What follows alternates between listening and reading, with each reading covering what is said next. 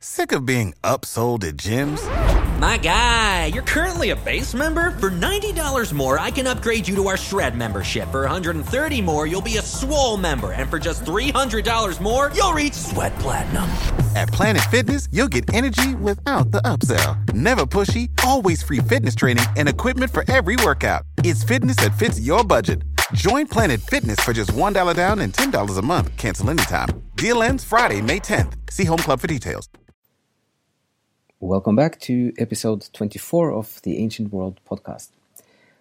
So today we will talk about, it's almost in the middle of the Paradise of Dante. It's Canto 17, 17th poem.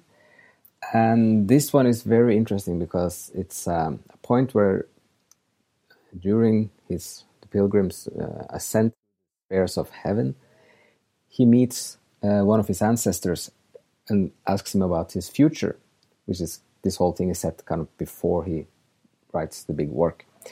So there's a self-reference when he explains how he first hears his own destiny or kind of what's going to happen to him. And then he also describes some of his deeper thoughts about the whole work of the comedy. So the self-reference is kind of, it's both... it's interesting, it's illuminating for Dante's thinking when writing this work, and his intentions and the background for it, and also it's humorous in some sense. So he's now in, for the Canto 17, he's in the fifth sphere of Mars. And let's see, he then meets one of his ancestors called Cacciaguida. And then he's also told that he will live in exile, and Dante was thrown out of Florence for political reasons and wrote most of the work outside of his hometown. So one part is he will be in exile, and then he's told that he will also tell the story of his experiences. So then the person like the pilgrim person, then is filled with doubts about the task that he's kind of given. So he comments first with these lines here. Down through the world of endless bitterness, and on the mountain from whose lovely crown I was raised upwards by my lady's eyes. Then through the heavens, rising from light to light, I learned things that, were they to be retold, would leave a bitter taste in many mouths. Yet if I am a timid friend to truth, I fear my name may not live on with those who will look back at these as the old days. So, lots of stuff here in just 9 lines. In the first 3, he describes the whole structure of the work, that he starts in the world of endless bitterness. So his journey started in hell, the inferno, and then on the mountain, which is the purgatory, and then the ascent in paradise. I was raised upwards by my lady's eyes. He's constantly using Beatrice, which is his big love, as his. So she is the guide through the heavens, but she's also her eyes is getting more and more intense and beautiful for every sphere, and that's towards the kind of the divine love, which is the end point. Yes, and then he's rising from light to light. The lights are the souls in the paradise, and they're So in the earlier parts of the work, sometimes they are half bodies, half souls, but in the paradise, everyone is just lights. So he learned things that, if they were to be retold, would leave a bitter taste in many mouths. So here, Dante, as the person, kind of comes a little bit through and comments on, like, if he writes about his experiences in the work, which is symbolic for his own life experience in Florence at the time, if he were to tell everything that he's really experienced in life and what he's learned about the world and people, it would leave a bitter taste in many mouths, so he would get many enemies. But, as he says, if I am a timid friend to truth, I fear my name may not live on with those who will look back at these as the old days. So, if he doesn't tell the truth and the full truth, it may not live on. So, he is having this back and forth in his mind. Should I tell everything, or should I kind of wrap it in a little bit? And then his ancestor, this Cacciaguida soul in the spheres of paradise, tells him, so the light that was resplendent in the treasure I had found there began to flash more light, just like a golden mirror in the sun.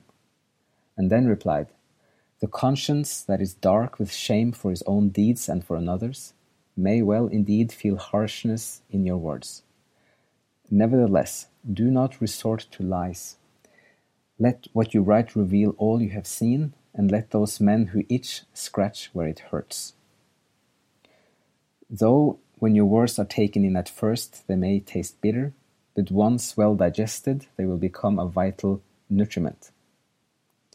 So, the first part, so Cacciaguida is then flashing more intensely, like the soul, like a golden mirror in the sun, because he's excited for delivering this to Dante, like this is your destiny, this is your future, and he senses that this is being taken in by Dante, so he gets even more kind of energetic about this. So he then says, if Dante were to tell the whole truth, then the conscience that is dark with shame, that means all the bad people at the time, that is what the author Dante in himself means by this. They will feel harshness in your words. And he is, in some sense, referring mostly to like the power people at the time, like the popes and the top politicians, or the popes and the cardinals and the politicians. So nevertheless, do not resort to lies. Let what you write reveal all you have seen. So Dante is making the argument both to himself and to the reader, and to kind of his place in history in some sense, that this is why I do it, I have to do it. And even if some people don't like it, it's the way it has to be. And the Cacciaguida soul is confirming this and saying that though when your words first are taken in, at first may taste bitter, once well digested, they will become a vital nutriment. So here he also comes back to the main purpose of the whole work, which is to show how, if you're lost in life, how you can find a path to building yourself up again, and also a symbolic for a culture, also like he was looking at Florence at the time, how to find the good substance again and kind of recreate something nice or durable and good.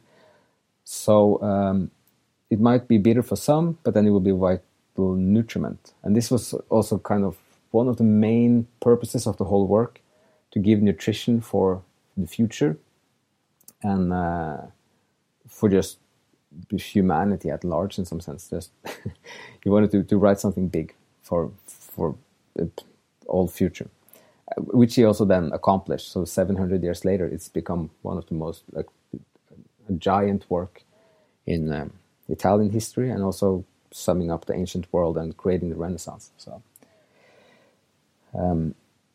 yes, and then the final part, and so you have been shown. Well, first, your cry of words will do as does the wind striking the hardest at the highest peaks, and this will be for honor no small grounds. So it will hit hardest the highest peaks, and that means the power people at the time, they will be hit hardest by this work and the honesty of it. And he comes back to the corruption of the church and the politicians many times.